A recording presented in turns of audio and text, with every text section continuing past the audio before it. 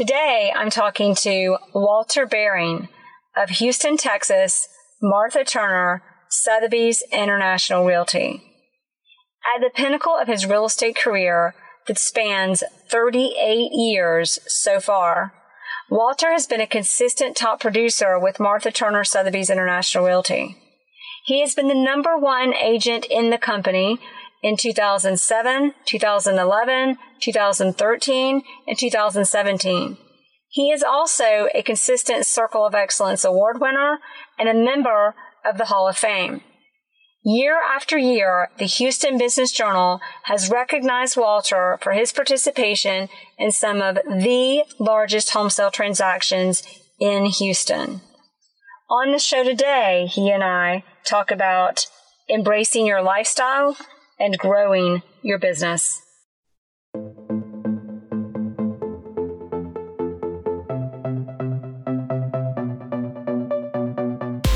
Thanks for listening to the Jerry Metcalf Podcast, where top real estate agents tell how they do it.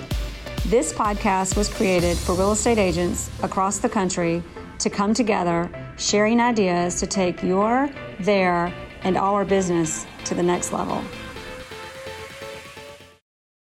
All right, everybody, it's the Jerry Metcalf Podcast, and we're top agents, top real estate agents, tell how they do it.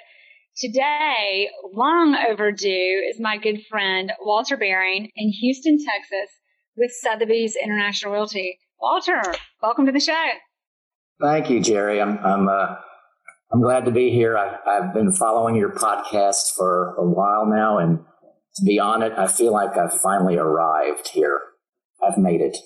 You're long overdue. I've made it for having you on the show. We've known one another since the beginnings of this show, and somehow we've never managed to get you on. Yeah. And I'm really excited because you've been in the business for a long time and you've got some great stories. Let's start out with how and why did you get in this business in the first place? Thank you. I love that question because, to look at me, you wouldn't know this, but I'm what you call an SOB.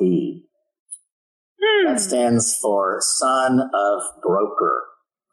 So basically, I was kind of born into the family business. My grandfather, Conrad Behring, he had a real estate company, Behring Realty. He started in 1952 in Houston, and then my father went in as the broker.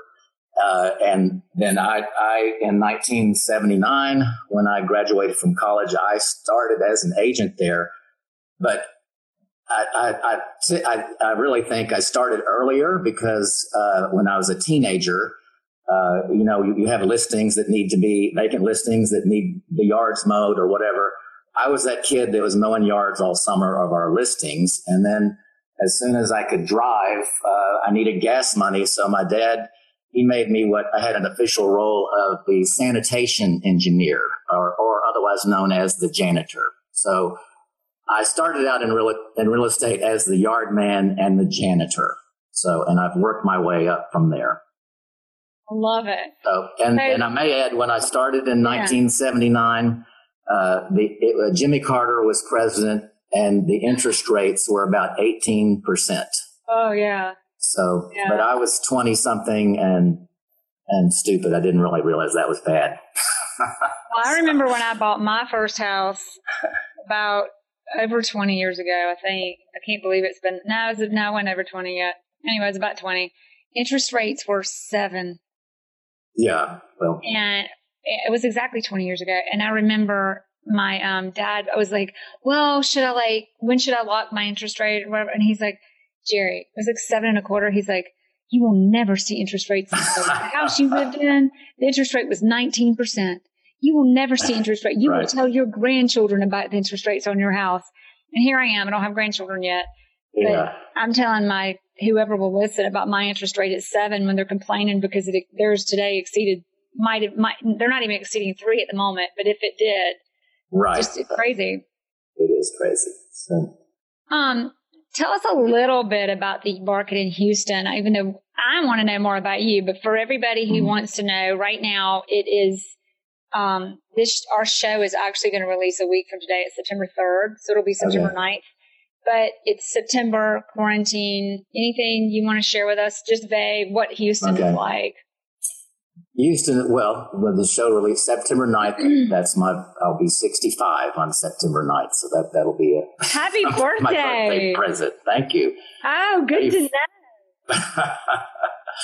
But, the Houston market, as I said, when I started, interest rates were 18%. We've historically followed a lot of the energy sector, the oil. We've busted and boomed with the oil market but I've never been through a pandemic before. Who knew that this was going to stimulate our market? But honestly, right now, I am absolutely, as Martha Turner, our broker, used to say, drinking out of the fire hydrant. There is just so much happening, and I have so many good stories. In the past 6 weeks alone, I've put in about $30 million in pendings. And some of those are some of those are double-sided as well. So it's been amazing. So that's incredible. But I mean, you're a pretty big producer as it is. You're one of the top agents in Houston and at Sotheby's, and you've been an agent for how many years? 41. 41 years. I mean, you're telling us your age. Now I got to find out how long you've been doing this. Yeah. And you were the sanitation engineer in 1979. Well, no, that's when I started as an agent. Oh, okay. Yeah. You were promoted from sanitation engineer. Right. 1979. So, we've got some markets that are not doing so well and some markets that are booming like Houston. We don't talk about the market much on this show, but when you bring up the oil industry and the 18% interest rates, the temptation is too much. What do you find is, what do you think it is that is drawing by? Because like you said, like a lot of people don't have an explanation even. Right. And I don't know that I think some segments of our market are not doing well, obviously. And so I can't say it's boom times, but, for me, I know when we were on like lockdown for 45 days and we just didn't know what was going to happen. Well, what was happening was people were at home looking on Zillow, or what they were looking at real estate, or they're home with their kids and they're like, oh my God, we need a bigger house. Or it's a couple, they're home in a big house and we need to scale down. Or there are families that are saying, I don't know if we're ever going to fly again. We need to get a country place or a beach house an hour outside of town so that we can commute easily. So fortunately, I've had listings in all those markets. So I got you covered. I had country property. I had a country property as soon as this broke loose. I had like 6 showings. We had offers. And so the pandemic has accelerated people's real estate decisions. Well, people are making decisions sooner because they've had a moment to be still. Everybody's going to hear me for a while quote, and I'm not even through the book yet, Fortitude, written by Dan Crenshaw. Have you read it? I haven't read that. No. You got to read it. Okay. I'm on the Be Still chapter right now. But the quarantine stage did have us be still and just absorb like our reality, what we're doing, the decisions we're making.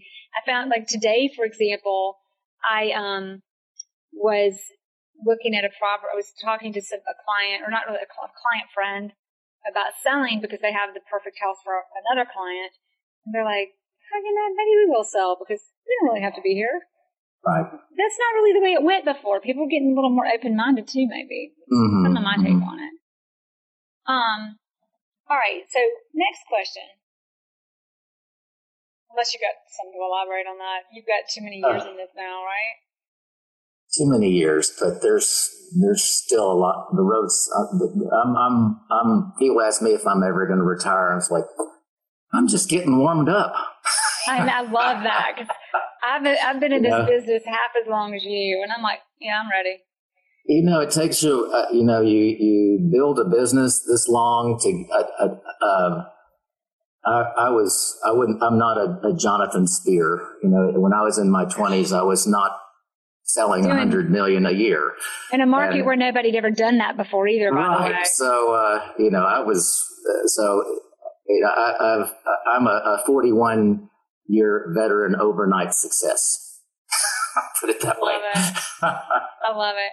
So tell us about, well, first of all, we haven't talked much about your successes. Tell about yourself for a minute, as where you are in business. I mean, we know one another through Sotheby's Market Leaders Group is where we met through Bill Fendel, one of my favorite human beings on the planet. And that is a group of realtors. I feel like I just got lucky to be there. Right. But most of the realtors are like you, not to undermine myself, everybody, but it's pretty fantastic. You're the Houston agent that was in that mastermind group that we met in. So tell us a little bit beyond that about kind of what you've done. Well, first you mentioned that group, and I feel so privileged to be part of it. And to me, that's you asked me about our competitive edge, and that's something that is a huge advantage to any Sotheby's broker. But for me, for so long, I'd been in the Houston bubble and hadn't really explored outside our market areas so much. And then to make friends like you, and then Nikki Field in New York, and Eric Levy in LA, and Chilich and Sean. I mean, all these great friends. For one thing, I love to travel. And now anytime I go anywhere, if I have a friend there, I'm going to look them up and go out. But to meet with them and pick their brain, learn about their markets for one thing, these other markets like Ty Stockton just had that $50 million sale in Vail.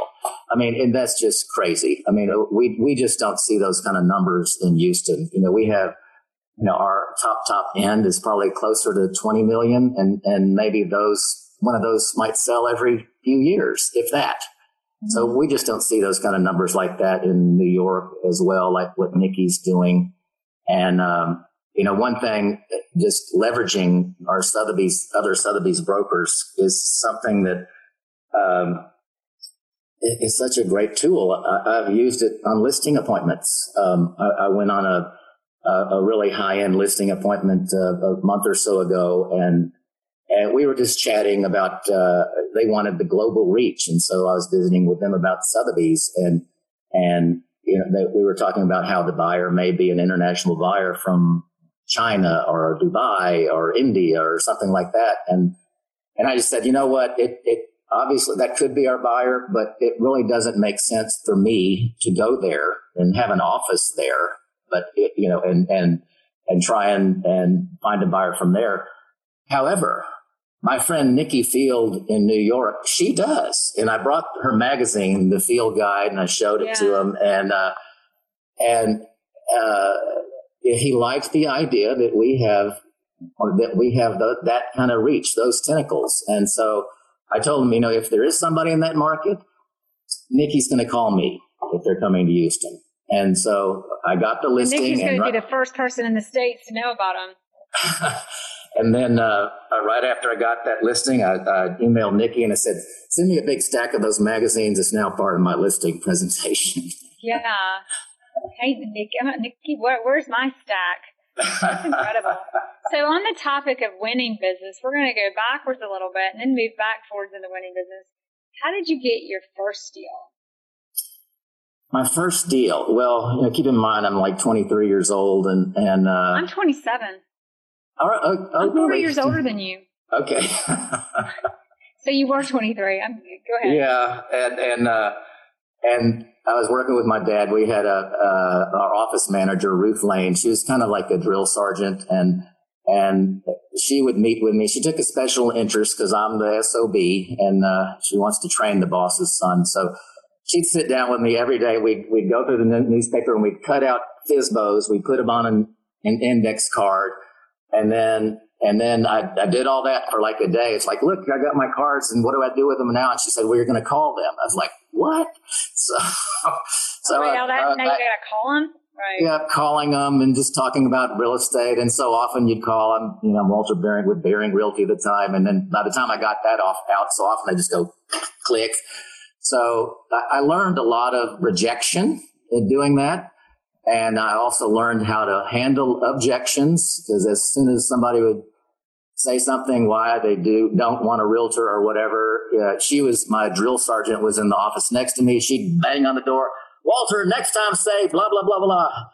And I'm like, oh my God, am I ever going to be rid of this woman?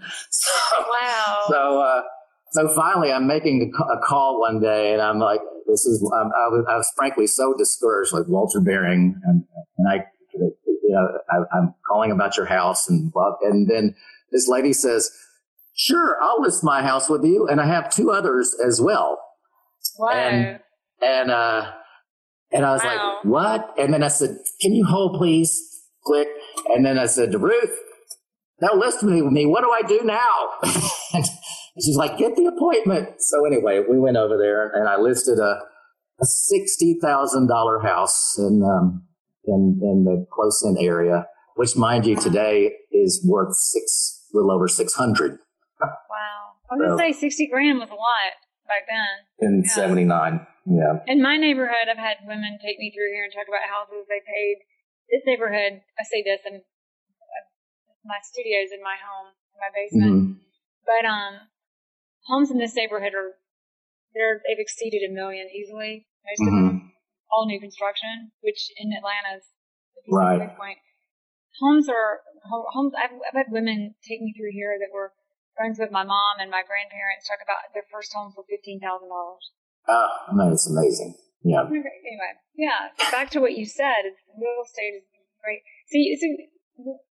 So that you got your first one because you're making cold calls, and a lady, thank goodness, finally said yes and gave you 2 more. Since then, what have you learned about winning business? Well,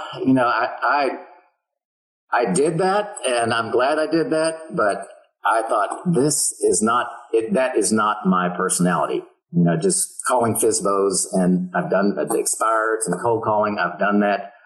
And it's just, that's not, what certainly has worked for me is building relationships. And I didn't know this, but I was a ninja before there was ninja. And from the beginning, it's been always about friends, working with friends of friends, that referral network. These are people that already know you, trust you, want to work with you. And so the work is done before you even walk in the door. Exactly. It's when most of my business is from my sphere of influence, or past customers are referred by someone. And I find that going into a listing appointment, I always bring the book that has the comps and everything, and we go through. I've gotten to where I just tell them, okay, here's what this book says. This book says that Sotheby's is great, Walter is great, and it has comps on your house. Now let's talk about what you want to do. Because you go through that book, and so often that you just see their eyes sort of glaze over. And how much longer do I have to do this? I don't want to be rude. That's not where you want to start. So, if the work is done before you open the door, that's the battle. So, what is the conversation that you typically have? What's your focus? What are the questions? Not even the questions. What is the information or the answers you're looking for when you meet with your clients before you sell their houses? Well, first off, I like to if I can glean some idea of what they have in mind as far as what their house is worth, because that's always that conversation that's difficult. I've learned from Eric Levy, it's fun to have difficult conversations. His interview, I've had everybody on my team listen to that because he was awesome. Yeah. That interview, oh my guys, that interview is it. That interview is the end all. Every time I try to help them through, I'm like, just go back, listen to this time segment. Yeah. And then I had lunch with him when I was in LA about a month ago, and we talked about that. But and I think his point is really good, because if you have those difficult conversations in the beginning, it can save you a headache. When you get these listings that are long in the tooth, 1, 2, 3 years down the road. Yeah. So have it up front. And, it's a lot easier said than done, but if it does help if you have some idea of what kind of price they have in mind going into it.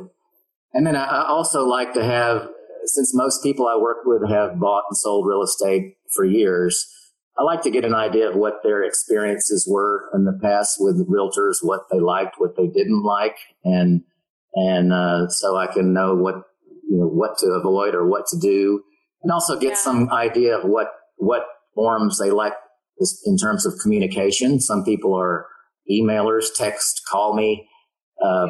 Everybody's different, and so we have to cater to their way of touch. Exactly.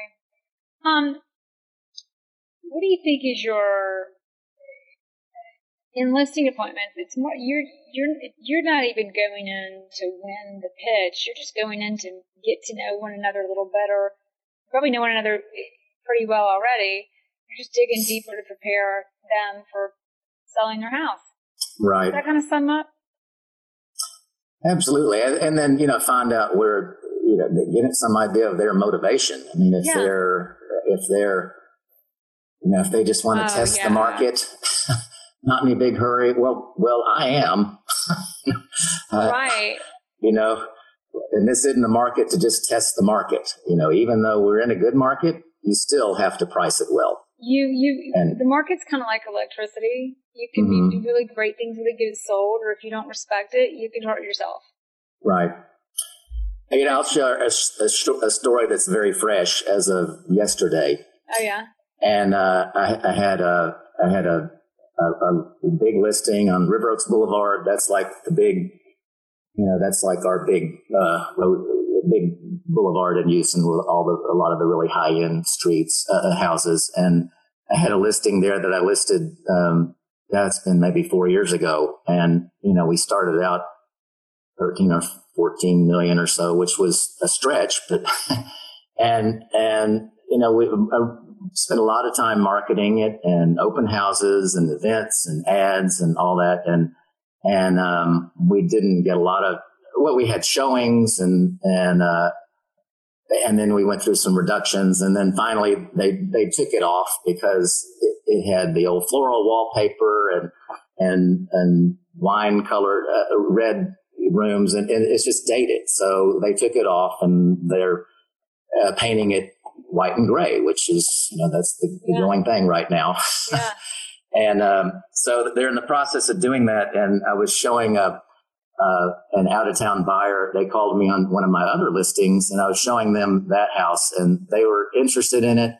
And they told me, we only like to deal with the listing agent. Do you have anything else that's not on the market? And I said, well, I'm getting ready to put this one on, and I can arrange a private showing. And we did. And they walked through, and we put it under contract yesterday. This is the 14 million, right? Well, and we dropped it down to, now we were at 875, so it was more realistic for sure. Not so bad. That's not a bad price point for a house. But was really what was really unique about this buyer, I think, was that they're moving here from Miami, and their broker in Miami is Jorge Uribe. Yeah. And he had just closed their house. And they also had they have a house listed in Santa Fe with Tim Van Camp, our Sotheby's broker there. So, they were definitely at home with Sotheby's. And then I met with them today to see about listing their house that they're selling here. So anyway. Back to your competitive edge, you just made a really great point. You talked about, we haven't talked all about your competitive edge, but a little bit of what we touched on was your relationships with other brokers and the network and the market leaders with Sotheby's. And, you're doing a transaction with these clients who are also working with Tim and Jorge in their markets. That's got to create, I can't tell you how many times when I'm working with a client and it doesn't occur to them or the other agent that we should all be communicating because of the transition that they're going through. That probably was through the whole referral network. You guys kind of put that together? Was that a coincidence? Not at all. I mean, what happened was I'd met them. Actually, I'd met the wife. She'd been maybe a year or so ago, looked at a house, and And then she said they had a place in Miami they were going to sell, and I was like, "Whoa, oh, I know Jorge there." And she said, "He's our broker." And yeah. they said, and then she said, "And yeah, we have a place in Santa Fe." And I said, "Yeah, I know Tim there. He's our broker." So exactly, anyway. That's what I mean. Yeah, and then Right. you guys are all communicating. Yeah, so That's perfect. So tell us a little bit more about. It's such a competitive industry, and you know a lot about this industry, being that you've seen it change over the 41 years that you've been doing it. What gives you your competitive edge?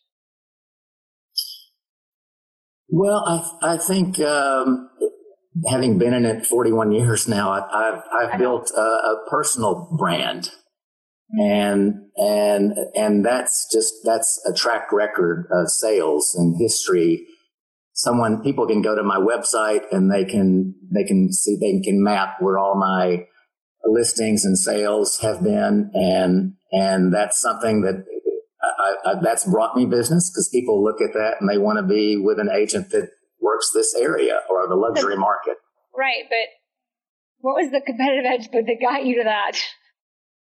Oh, it was just, I'd say, my work ethic as well. I just, let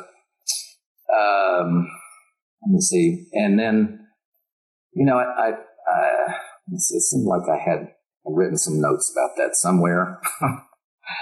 Well, I know you talked a lot about empathy, and that you've got empathy, right. And that, your personal brand, you've been doing this for 40 plus years. Really, a lot of it too is you really know how to leverage the tools that you have, such as Nikki Fields Magazine. And then the fact that, but I think the magic is, you talk about a lot about all these tools that you have, but you know how to implement them and engage with them to win business. And, I'm still learning. I mean, there's so many tools through Sotheby's that are at our fingertips that, and honestly, I can't say that I use them all, but I'm trying to implement them as much as possible. The social media, I've expanded my presence there. But at the end of the day, that brings some business, but I think it's the combination of my personal brand and Sotheby's. And I found that having,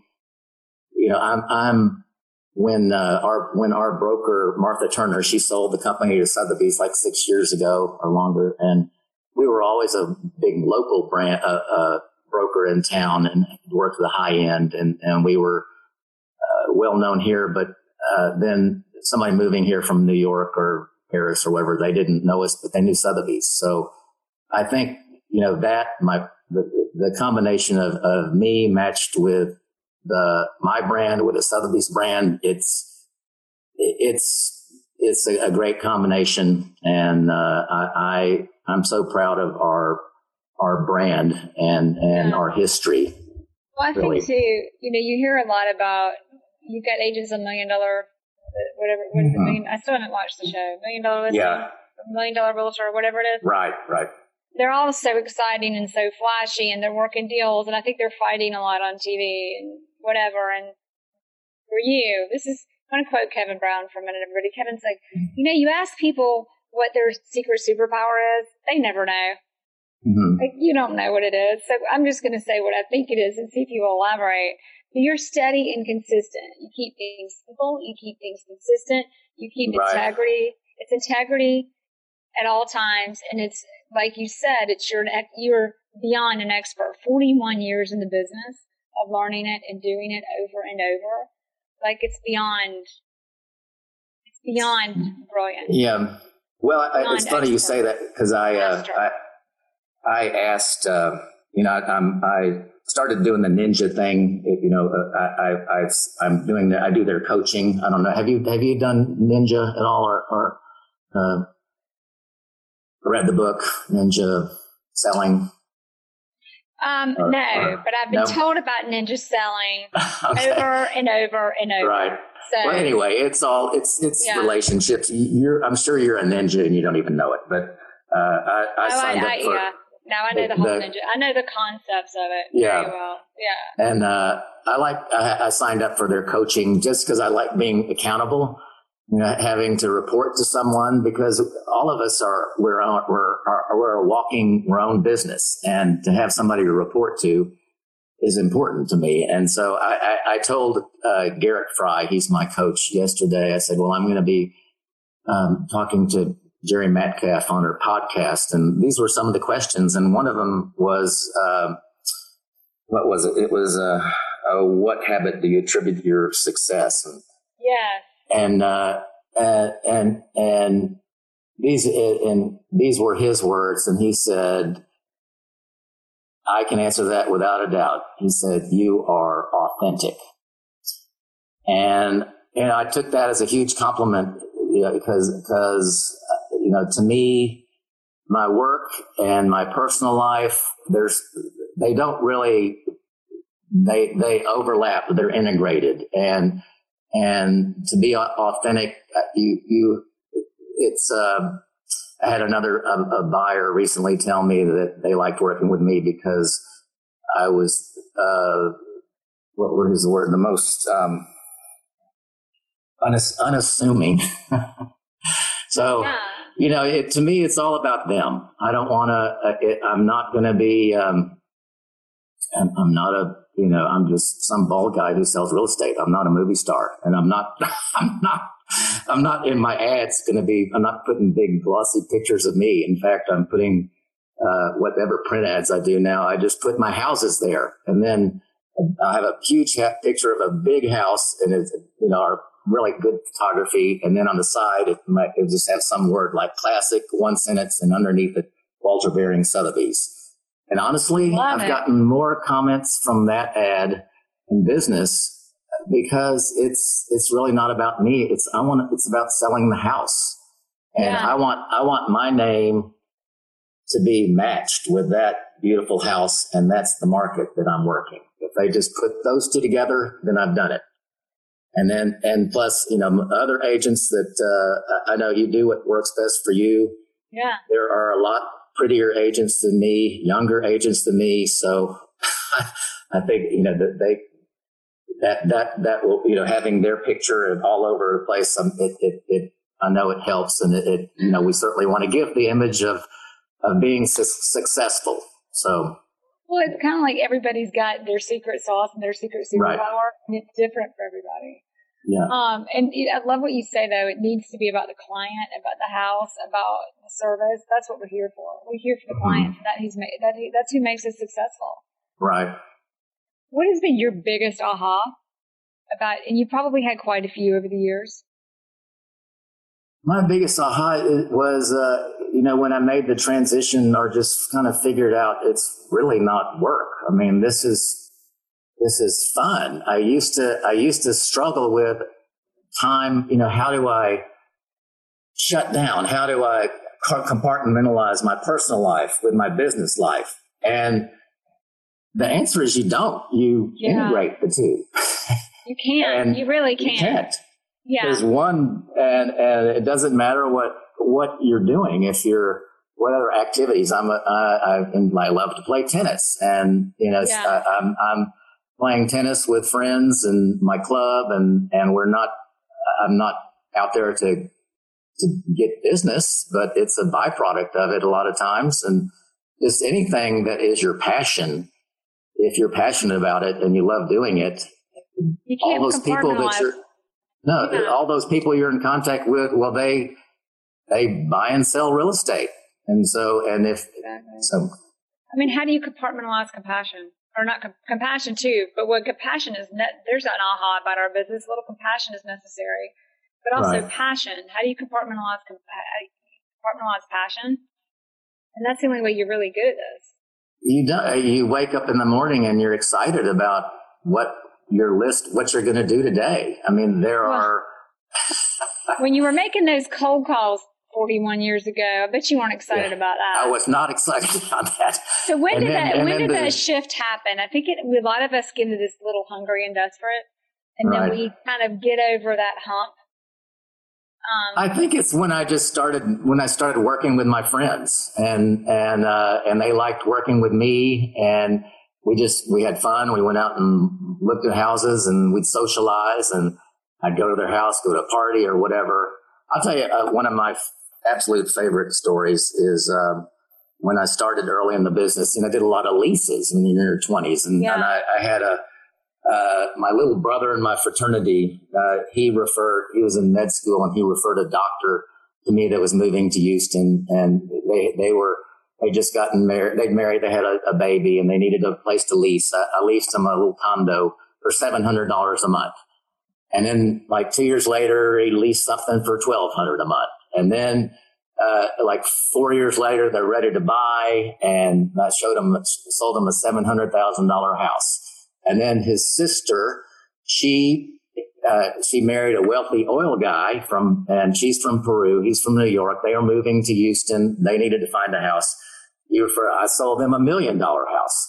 Well, they loved to entertain, and they were in a real kind of sedate neighborhood, and the police were getting called all the time. So she said, we need to go to River Oaks. And so she calls me, and so then I sold them a house in River Oaks.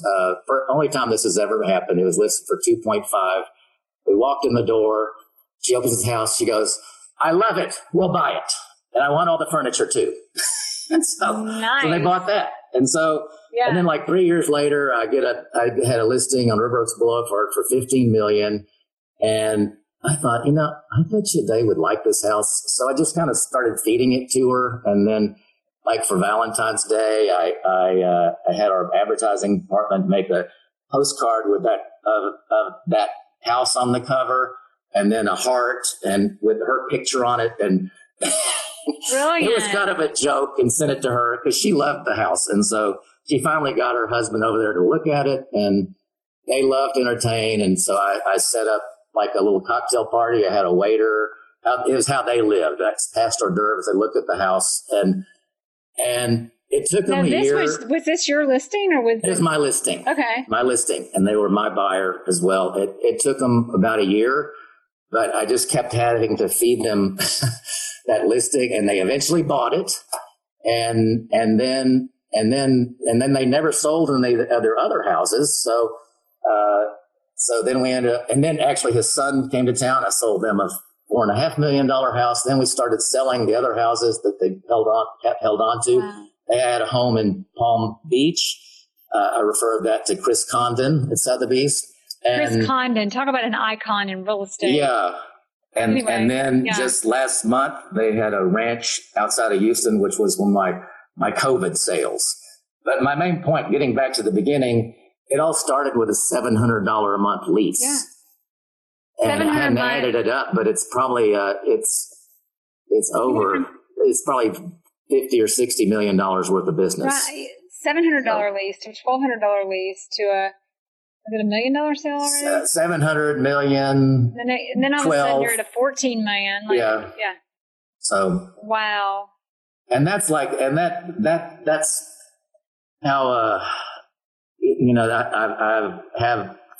they win the prize as far as the best customer by far or repeat business. But, that's what I like, having that. And now I'm selling some of my friends' kids. And, I sold a townhouse to a friend of mine's daughter for $250,000 a couple of months ago. And it was fun. It's not so much about the price, but she was so excited. You have a lot of fun doing this, and you've learned to kind of almost stay in that place of not letting things shake you, I would guess. Mm-hmm. Because here's the thing, like, it's fun, and if you're not in real estate and you're listening to this, you just make it seem like everybody's nice and perfect and there's never stress, and it's always because you've been doing it so long. So here's the question. How do you, because you're clearly a very unassuming, kind, non-judgmental person, but you've certainly seen, as we all do in this business, the worst of people. Mm-hmm. So how have you kind of evolved in handling that, keeping your foundation, handling difficult people? What are some of your best lessons and stories on keeping who you are through all of that? Right. Oh yeah, I have to admit there have been times when I'm like on the ledge. I'm ready to jump. Right. And we are dealing with so much stress. I mean, I have I've had bankruptcies and there's death and divorce and, I have someone that had $11 million in IRS tax liens, things that just unconscionable. And for me, it's hard for me, this is probably my strength and my weakness is empathy. And at times that empathy part, I can care too much to the point where it can take you into a dark side.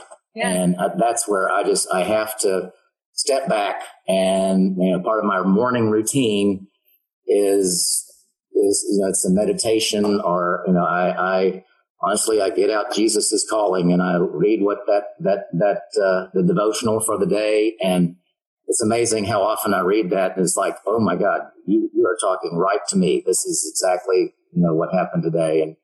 And it's funny you say that. Another one of our top producers at another company in the market, she and her assistant called me one day. They were having a real hard, difficult situation. And she asked me the question. She says, Walter, what do you do? How do you handle this when you're about to jump off the ledge? Yeah. And I just had to say, I go to Jesus is Calling. And she said, I do too. And she opened up the book. I play roulette. I'll just open the door. This is where I need to be today. So, it's this business it's built on faith. There's no guarantee, cannot make someone buy a house.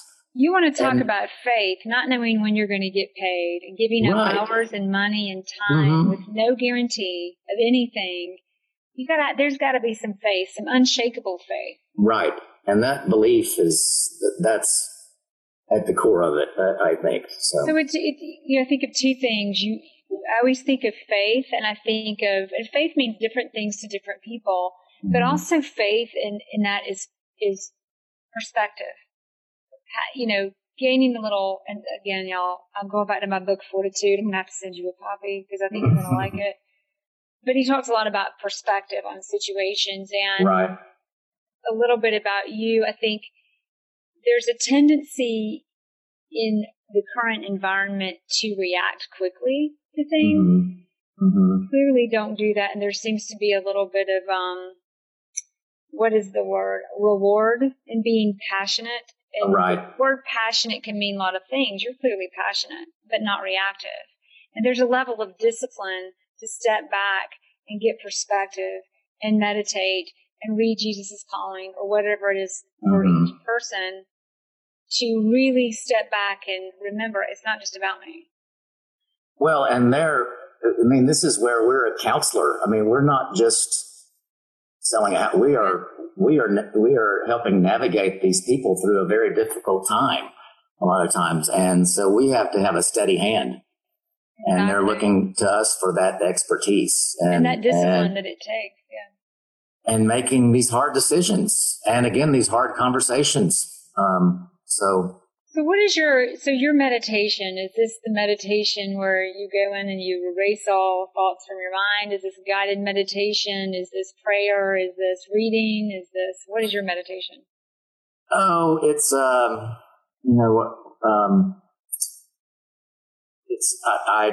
it's reading. I lead a Bible study, which that's again something that, I've made some of my best friends in that, and so we have these studies. So I'll read a little bit of that. We'll have videos, and that's when I'm being a good ninja. That's part of it, the morning routine, and then that's when you write down what's your gratitudes and what I'm grateful for this, and then I think that doing that to me when. We always have something we can be grateful for, and even in the most dire situations. And which goes back to faith and perspective. Right. And so I think doing that, and then that's when I write my personal notes. I think that a handwritten note is a lost art. Back into gratitude. That's just a lost art. And then so people they'll send a text or an email or whatever. It's not the same. It's everything. Mm-hmm. Kevin Brown Nikki Field's partner for the field team, who has the field guy that I'm going to get hold of. Did you know he's going to correct me when I get this wrong, but he was a priest, or he was priest or practicing to be a priest, or is that right? You would love his interview, because we talk about Jesus only had 12. You don't have to have everybody. We had a lot of I knew Kevin used to live in Houston actually at one point, so as well. Oh, wow. So moving forward with that in your habits. So your habits are meditation, thoughtfulness, faith, hand notes every day. And I know the ninja habits are, I know more about ninja than I'm letting on. I've done a couple of their webinars, and that's it, but I love them. Yeah. But is the hand notes every day, going through your clients every day, and making calls or something like that. It's lunches and, a couple of lunches, 10 notes. So what is it? 2 notes a day. 2 notes a day. Right.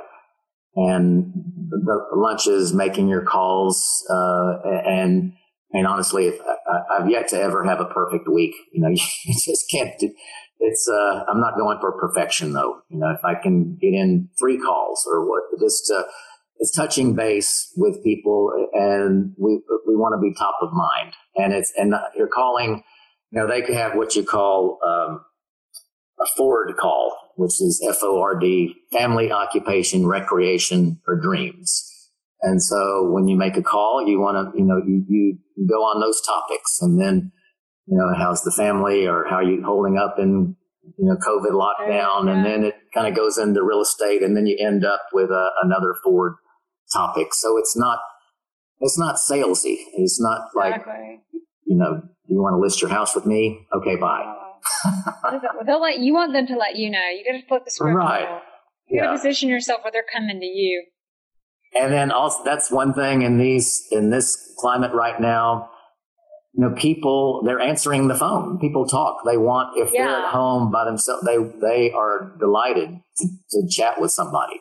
It's given us the opportunity to be still, but it's true. Be still, reflect, and reconnect with the people and the things and the activities that are really important to us. One other thing that just... no, go ahead. Okay. One other thing that just popped into my head, I told you I'm a tennis player, and tennis matches are not necessarily won, by hitting winners all the time. They're won by your opponent making unforced errors. Yeah. And as an agent, that's something that I try to minimize, my unforced errors. And as an agent, our unforced errors are things like, first off, not answering the phone. We get too busy, and people, you get a number, it's on your cell phone, you don't recognize the number, it goes into voicemail, and it could be somebody trying to sell you something. Who knows? But I can't tell me how many times I've just answered the phone and they said, "Oh my God, you answered the phone. I expected to get your voicemail." Or they just start talking, and it's someone that was referred to me. It's business coming in, and so I think it's important for us to be accessible. Starting with answering the phone, answering texts. Here's a question now. Because that is a great point. As you becoming more and more successful in the beginning, I got a lot of business because they're like, someone said just won't even return my call. I'm like, wow, that's easy. So I'm the next one in line because of the marketing and positioning, all the other things. That I'm first in mind when whoever, by that unforced error. But when you become that successful agent that wants to answer the calls, but you've got all of these things to deliver on, how do you balance all that out so you can avoid that unforced error? Back to maybe where you were going with it. Yeah, well, that's where I have 2 assistants right now, and then I can they're my backup, but I'm the rainmaker, so I've got to take that call, and or that text or that email, and then another part of just showing up. It's amazing how some people just don't show up for an open house or whatever. And did you hear Beth Dickerson, who we know? I did listen to. Yeah. What happens when you show up? Right. Yeah. And then also, dressing the part. I think that's important. And I think that's so undervalued these days. It is. I just got a listing, over a $4 million listing. I think it's because I wore a tie. Wow. They were so impressed that I came to the appointment. I was wearing a mask, but also was wearing a tie, and it's like, oh man, because everybody's kind of dressing down. And I personally, I worked at home for a while, and you can work in your shorts, your boxer shorts or whatever around the house, make calls, but mentally, I did that, and I thought, oh my God, I've lost my mojo. I've got to get up in the morning. I got to put my routine. I got to do my routine. I got to get my tie on, and I got to get my head wrapped around working. I don't work well at home, obviously, but it just so. I've gotten better at it now. I'm going to the office a good bit. Right. Nobody else is. I've decided it's my office. Anyway, what has been your biggest, this is going to be the last question before our last three questions to close us out, but what has been your biggest breakthrough, you think, in this business? Oh, my biggest breakthrough? I think it's, my path, it's been a long road. And like I said, I started working with my dad. I worked with him for 16 years. And honestly, during that time frame, I did not make very much money. And although it was a real special time because I worked with my dad and he was very well respected in the business. He was the president of the Houston Association of Realtors, Texas Association of Realtors. He won every award.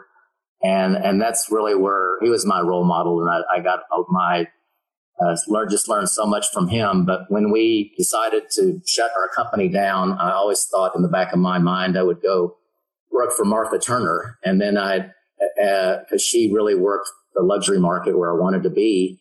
But I felt like I needed to interview everywhere at the time. And so I talked to other top brokers and they said, oh, Walter, we'd love to have you. You'll fit in here with some of our top agents. You'll do great. And then I met with Martha and she sat down with me and I told her what my numbers were. And at the time, it was the best year I'd ever had. And she looked at that and she said, I think you can do twice this much. And I'm like, really? Love that.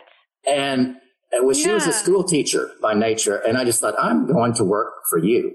And not only have I done twice that, I've done more than 10 times that since I've been with her. And I think of it as working with my dad. Those were the years that were grooming me to get me at Martha Turner and ultimately at Sotheby's where I am today. And like I said earlier, I'm just getting warmed up.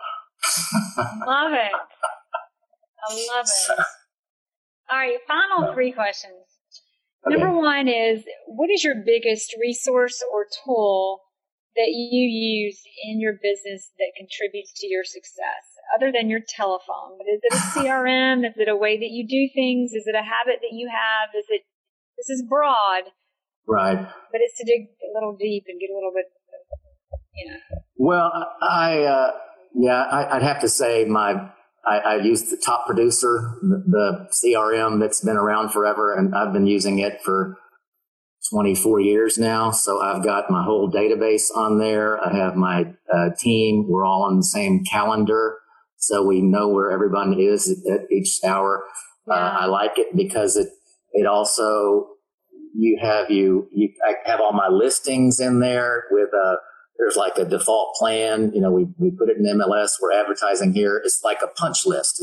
Every listing is there. And at the moment, I'm managing almost, I think, 30 listings.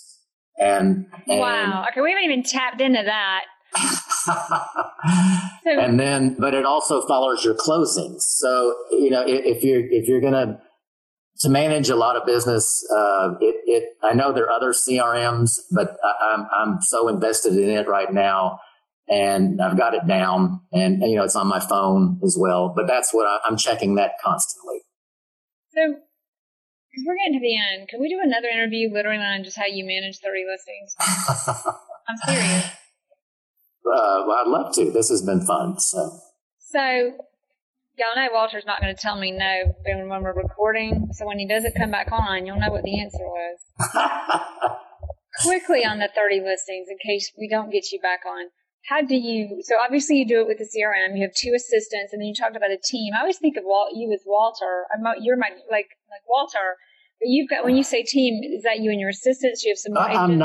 I'm not set up as a team. I mean, it's okay. Me and 2 assistants. They're licensed, and they're helping me accompany showings and inspections, and we're all over the place. And they work as does one focus more on listings and closings, or how do you know who's doing what when? I have one that is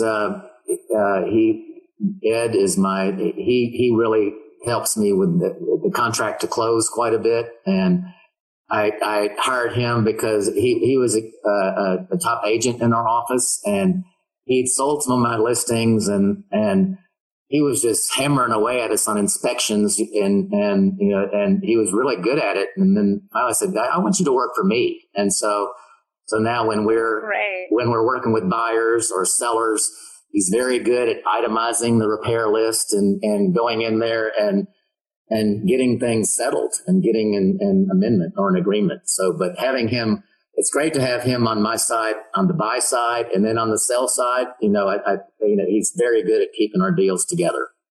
But he doesn't. That's one of his specialties, and there are many. We all know each other's job. What about so the other assistant, is that more on the listing side? He's more on the listing side, right? And he's my younger millennial type, and so he's learning quite a bit.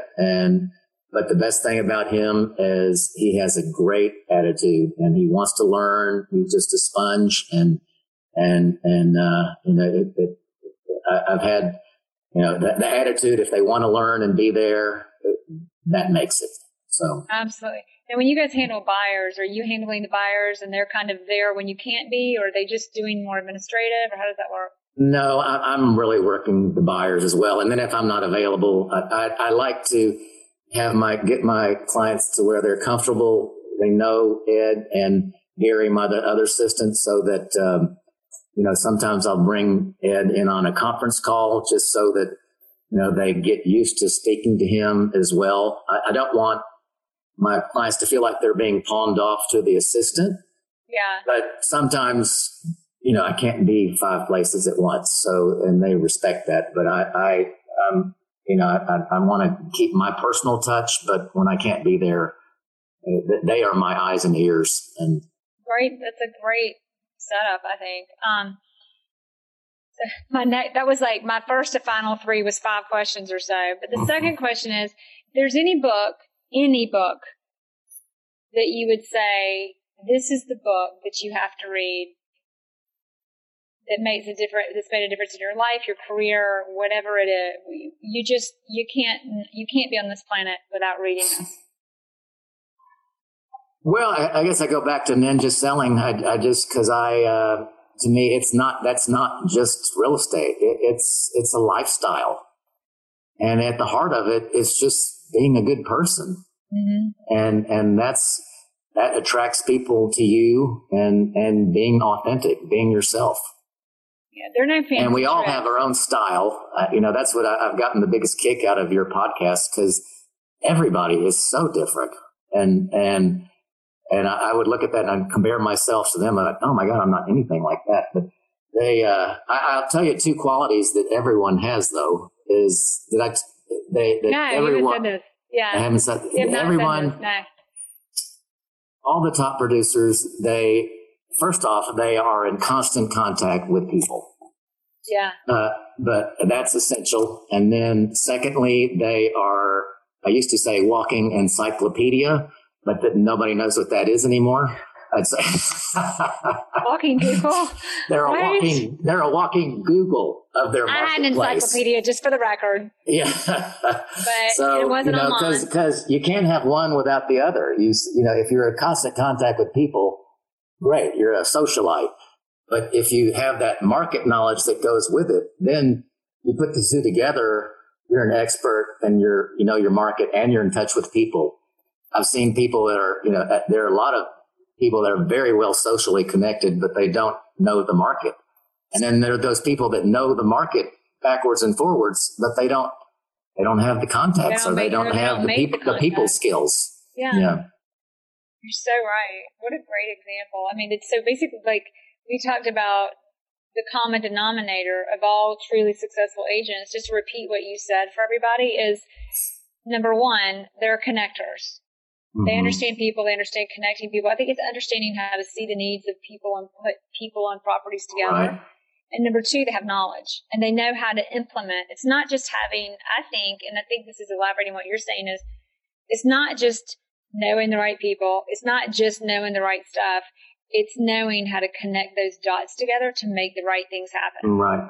From a place of integrity, because that's where the real value is. Mm-hmm. Not just for the sake of a deal. Right. Last question. Okay. Unless you got something else to say on that. No, I think we're good. So one day I'm just going to have a podcast and let somebody sit there and I'll just do all the talking because I love to talk. Just kidding. Great. Just kidding. That's not great. But I'm so inspired when I interview everybody on the show. Last question is, if there's one thing that we should take away from this, if we're just going to have to forget everything else, what is that one thing? And one thing,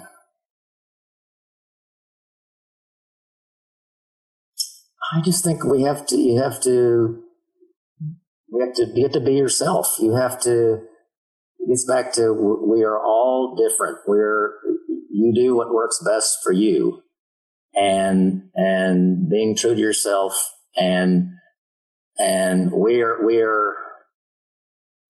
people are trusting us with in most cases their biggest asset. And so we have to be trustworthy. And if you don't reflect that feeling of trust, then they're going to pick somebody else. And even if it's not their biggest financial asset, it is their biggest emotional asset, which is even bigger. It is. Yeah. Dealing with like commercial real estate and residential real estate, the commercial, it's about the business deal going in for the kill. And they're all so mean in that business. I can say that because my husband does it. We negotiate a resident and he just gets so mean. I'm like, honey, that is not, you just looking for trouble with that stuff. These agents are going to eat you alive with your meanness. Yeah. Right. Right. They say our business is cutthroat, but it's really because if you're not being nice, you will get eaten alive. You will. And relationships, whether they're friends, other realtors are, you want to be that, I want to be that agent that other agents want to work with. I mean, how many agents do you know? You see the listing, it's like, oh my God, you remember this dreadful transaction you had with them, and you have a choice of showing that house or this other one who you had this wonderful transaction with. And you know how that is so relevant? Ty Stockton, and I think he's been on our show 2 or 3 times. Mm-hmm. The last interview we had, I think he's been twice. He made such a great point. He said, we don't realize it. And you know, Ty's in Vail, and they just mentioned he did the $50 million transaction recently. And his numbers are big. He's the top agent, top team there. Anyway, he says, our clients are looking for our permission to buy a property. Mm-hmm. Especially when you get in that, even though they've made it, they're there, they need to know it's okay.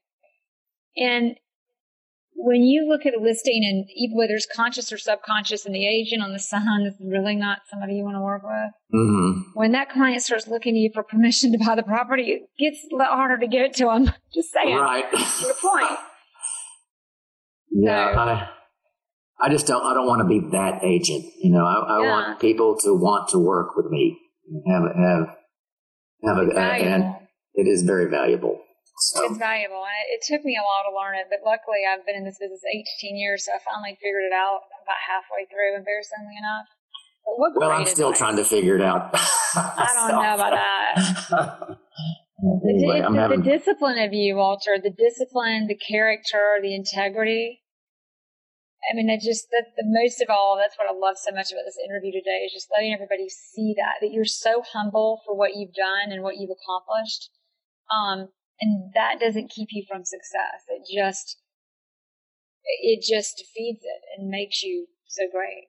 Oh, well, thank you. Well, I'm very grateful to be where I am. I'm grateful to be on your show, and you know, I've enjoyed watching it. I mean, I think what you do is absolutely brilliant. To pick all these brains of all these different people, and you know, if you can leave one interview with one little nugget that you know, it can make us all. It can turn a career around sometimes. So it has. I kind of got into this to get out of it, but it kind of got me deeper into it. It's amazing. It's amazing what we learn from this business and from one another. Well, it's life. It's what it is. So, yeah. Anyway.